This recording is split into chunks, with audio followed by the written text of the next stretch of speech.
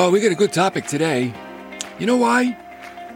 Because when we come to the airwaves, we talk about the Word of God. So today we're going to see, how do we really understand the Bible?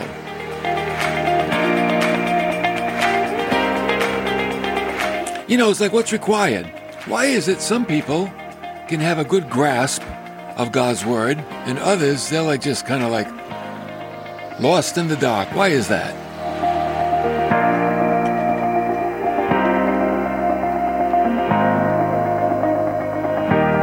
Well, the key to understanding is in the word bibliography. And that's what we're going to look at today.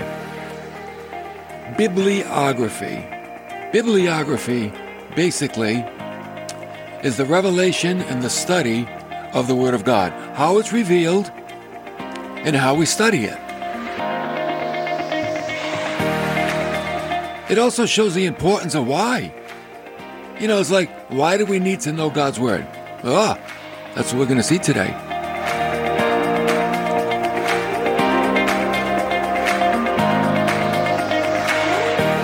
So from where I'm sitting, it only makes sense to learn these truths because you know what God's Word is? It's the rule of life. It's also known as the canon of Scripture. Canon, it's not something that fires bombs. Canon means measuring rod. So think of it. God has provided something unique in His Word. He's provided in written form something that mankind can comprehend and something that's been preserved through the ages, and it gives us a rule of life. It really teaches us how to live so we can get the most out of life. That's the intention, okay? It teaches about life on earth, the life to come, the life of God. It even teaches about life from eternity past. Oh, it's quite a book. And what we're going to see today is that we have a problem. The problem is we can't know this book except for one thing: divine knowledge. Apart from divine knowledge, mankind is lost in his own vanity. That's the problem today. People are lost in vanity because they don't understand the Word of God. Sadly, some don't want to understand the Word of God. You know what? They're lost. That's what I say. You're lost. You don't want to understand the Word of God? You're lost. From the beginning, God began to tutor Adam and Eve in the garden. Why? Because human reasoning can only see the stars, but falls short of seeing the one who created them. You know, it's one thing to admire a beautiful painting, but it's another thing to know the artist. And that's why God gave us His Word, so we could know Him. See, most of humanity, through rejecting knowledge of God, has fallen under the dominion of God's enemy, Satan. And he has his way with them. You know why? Because they don't know. They don't know God's enemy, and they don't know they're under his dominion. So they just go about in life, la-di-la, la-di-la-la, thinking everything's okay. And yet in His Word, God said in 2 Corinthians 4:3, if our gospel is veiled, it is veiled to those who are perishing. What's the gospel? The good news of Christ. It's veiled to those who are perishing, in whose case the God of this world has blinded the minds of the unbelieving, so that they might not see the light of the gospel of the glory of Christ, who is the image of God. What's Paul saying? That people that are lost have their minds blinded. And as long as they stay in that condition, they'll never know or see the gospel message. They'll never understand it, and they'll never come to salvation. They're in deep trouble. But there's a solution. Oh, yes. You know, with God, okay, I like this. There's a solution to every problem. And the problem to lostness, we find the solution in John chapter 3, verse 3, where Jesus is speaking, and he said, truly, truly. This is like, listen with both ears, okay? Truly listen with one ear. Truly listen with both ears. I say to you, unless one is born again, he cannot see the kingdom of God. So something has to happen with the individual for them to understand Scripture. They have to have a new birth. It's really a spiritual birth. You see, scientists do not create. They can only discover what exists. Theologians do not create. They only strive to comprehend what God has revealed. So God has already created everything, revealed everything, and we are in a search to discover it. That's it. Discover it and understand what God has done. So for the theologian to enter into the study with doubt is to already be disqualified. As the examination is done, here it comes, through faith. And I know very intelligent people, and they say, I can't believe unless I see. They've disqualified themselves from seeing because we don't see the things of God through sight. We see the things of God through faith. And then you know what happens? Faith turns into sight. So in our search for God, we search with faith, and faith becomes sight. So this means we have to go into the study of God's Word believing. If you don't go into it believing, if you don't go into it with a new birth, then you remain in the dark. So I want to give you today 7 aspects of bibliology.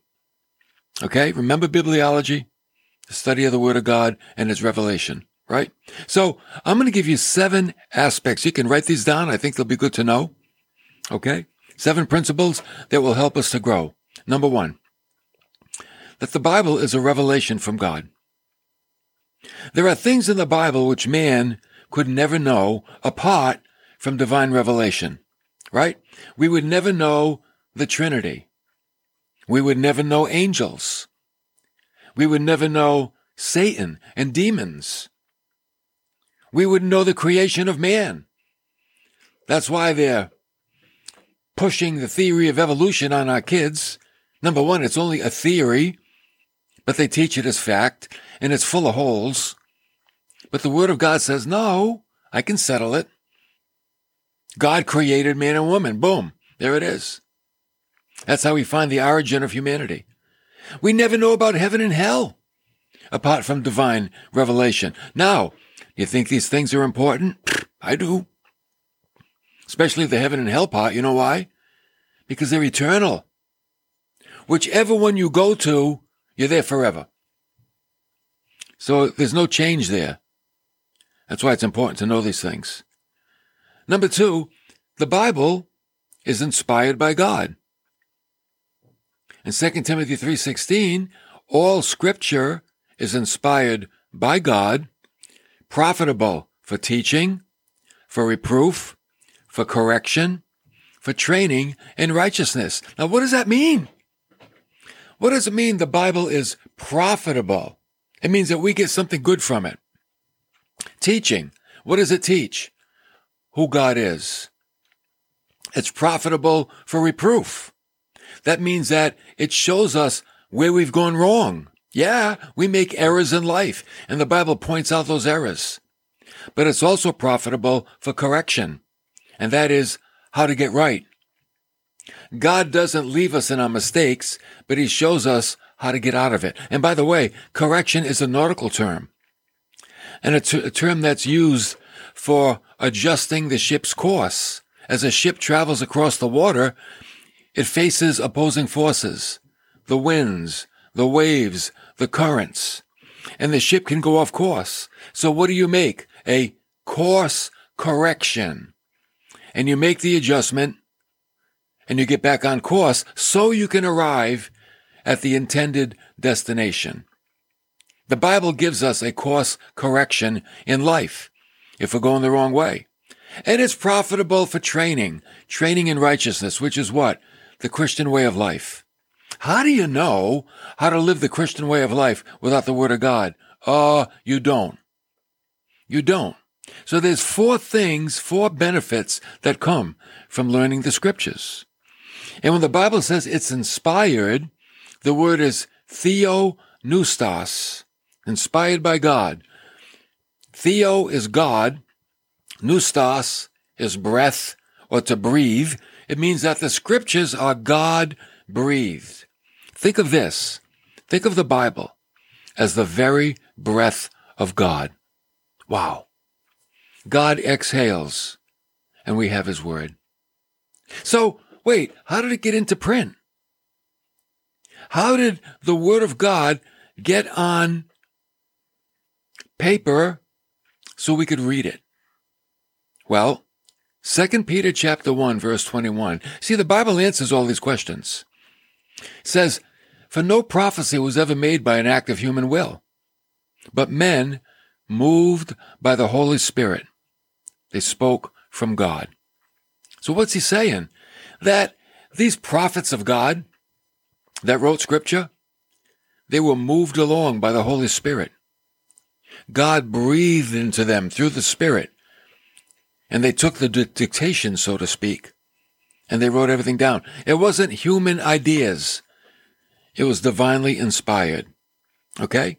So there it is. But again, faith.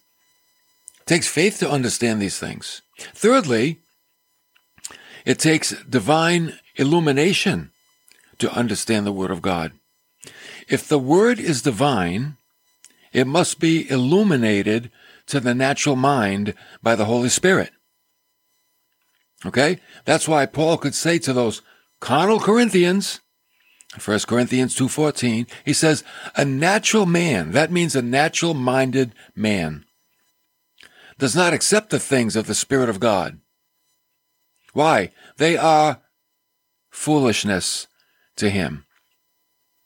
And he cannot understand them because they are spiritually appraised, spiritually discerned. So you see, the natural-minded individual cannot understand this spiritual book and calls it foolishness. You know anybody like that? Oh, the Bible is just stupid, foolish, written by men. All they want is your money. People come up with all kinds of excuses as to why they don't want to know God. I say, you know what? Have a nice life. That's all. But then Paul said, he who is spiritual appraises all things. If you have a spiritual mind, you can understand the Word of God. It's all it takes. And how do you get that spiritual mind? Back to what Jesus said. You must be born anew, born from above, born again. It takes a spiritual birth to receive a spiritual mind. And with that spiritual mind, you can learn the spiritual book.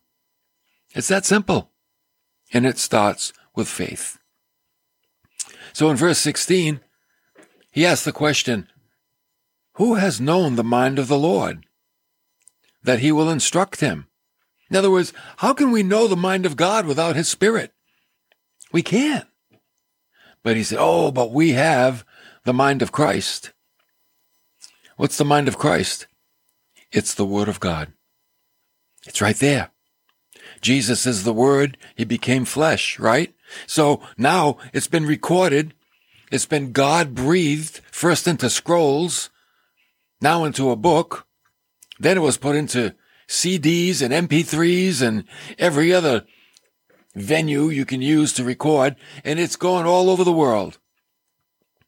So I want you to think about the Holy Spirit as God's gift to us that we can understand the Scriptures. Okay? It's the Spirit of God understands the mind of God, just like the spirit of a man understands the mind of the man. No one knows your mind but you, and no one knows God but him, but through his Spirit, he reveals himself to us. There it is. It's that simple. So Paul said, now we have received, not the spirit of the world, but the Spirit who is from God, so that we may know the things freely given to us by God. So let me ask you, how many of those things do you know? Do you want to know any? Are you content going through life ignorant of God? Or are you content going through life, I know a little bit, itsy bitsy, little bit. Or do I want to know as much as I can? It's like, which category do I find myself in? It's three. Those that don't want to know anything, those that are satisfied with just a little bit, and those that want to know as much as they can. Ask yourself, which one am I? And then here's the next question. Which one do you think pays the biggest dividends? Do you think wanting to know nothing about God pays dividends to your life? Do you think wanting to know just a little tiny bit about God pays, little tiny dividends? But then, knowing as much as you can, do you think it pays greater dividends? I would say so. Why? Because the Bible is the rule of life. And like we said, it's profitable for teaching, correction, reproof, and training. It's how to make a life. You want to make a life? You learn the Word of God. But number 4, it must be interpreted correctly. That's the problem today, misinterpretation. The study and interpretation of the Bible is called hermeneutics. And it must be done systematically, line upon line. It must be done dispensationally, according to each age, how human history is divided up. Okay? Some people don't believe in dispensations, but what they do is they misconstrue Scripture. And they misapply Scripture because they don't understand dispensations. There are very general dispensations, the Old Testament, the New Testament. In the New Testament, we're in a different dispensation. We don't sacrifice animals. In the Old Testament, they did. But now we live in the dispensation after Christ. We're in the dispensation of the church age. Then there's the dispensation of the tribulation. That has to do with the age of Israel. Then there's the dispensation of the millennial kingdom. So they all have particular scriptures that point to them. And you don't want to confuse them, because that's when you get false doctrine. When you study the Word of God through hermeneutics, you also have to understand or consider the audience that the letters were written to. You have to understand the context, the situation. Why were those things written? What are they addressing? What was going on in that day and age? And there's a lot of folks taking Old Testament scriptures that were written to Israel and applying them to the church today, and that's bad hermeneutics. Okay? Now, sometimes in principle, we can make an application, but not specifically. Okay? Now, Jesus worked miracles. Why? To demonstrate his authority to forgive people, and that he was divine. He was God. But we don't have that power today. We don't have the power to heal anybody at will. And there are those that say they do. That's a misinterpretation of Scripture. And then when people don't get healed, they blame the person for not having enough faith. That's cruel. That's cruel. And that's hard. So you've got to understand context. You've got to understand dispensations. You've got to understand the audience. All of these things work together. Jesus brought people back from the dead. But where were they? In paradise. People do not come back from the dead today. Why? Because they're in heaven with God. Paradise went to heaven with Christ when he ascended into heaven. He took paradise with him. So now, in the church age, as Paul said, absent from the body, present with the Lord. And people will go all over the world and say they raise people from the dead and write books and make movies, and it's all biblically inaccurate. See why we need to understand Scripture. Fifthly, another beautiful benefit, God's Word imparts life. You need life? I do. In John 6:63, Jesus said, "The words that I have spoken to you are spirit and life." Oh, the Word of God, it does make you alive. You know why? Because the Word of God is living and active, sharper than any two-edged sword, piercing as far as the division of soul and spirit, of both joints and marrow, able to judge the thoughts and intentions of the heart. What does that mean? It means that it can read your mind. And when you're reading the Word of God or you're hearing it preached, sometimes you have a sense of conviction. How did they know what I was thinking or what I was doing? Sometimes you have a sense of encouragement. How do they know that I was doing this? This was a good thing.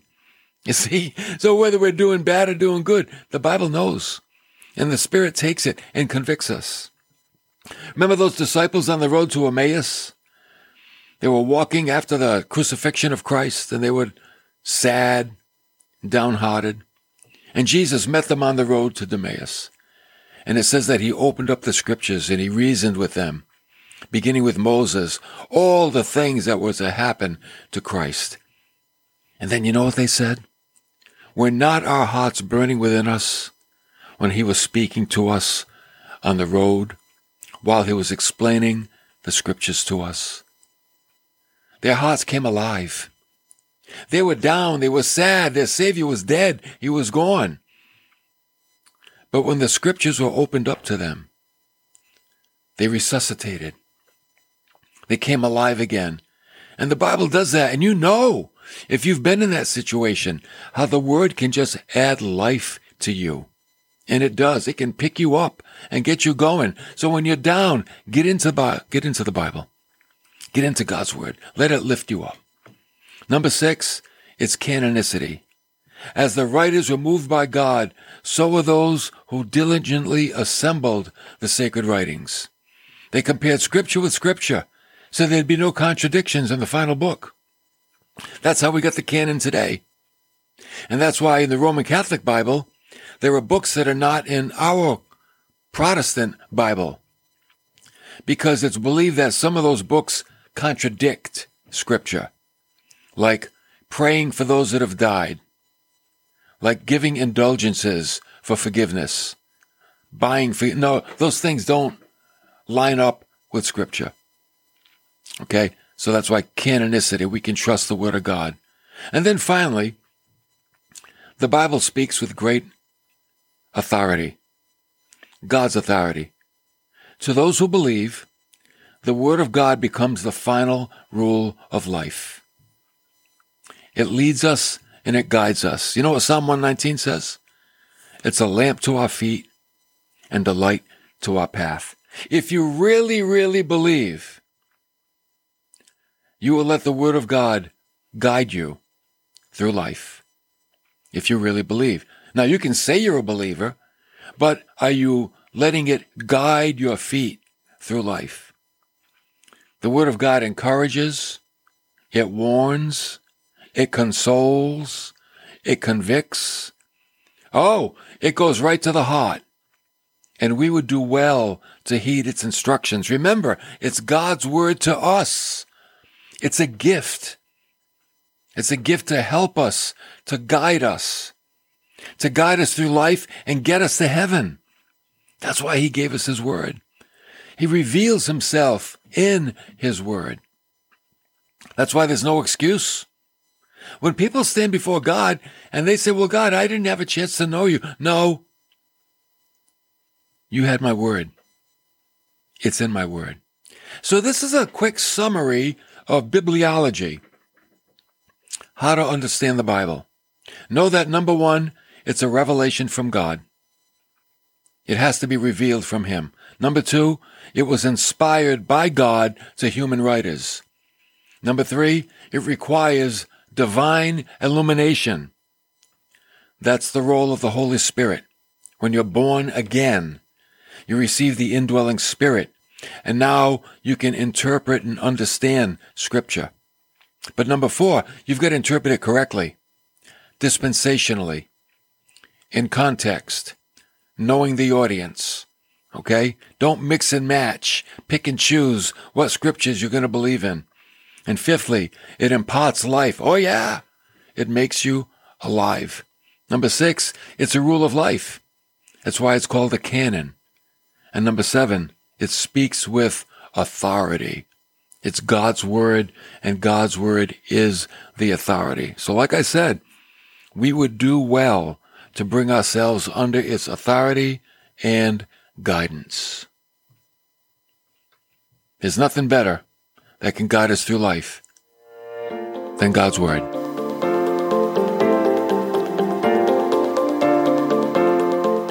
You think some magazine, some newspaper article, some book on psychology, these are all man's efforts. Oh, and they fall so short of divine revelation.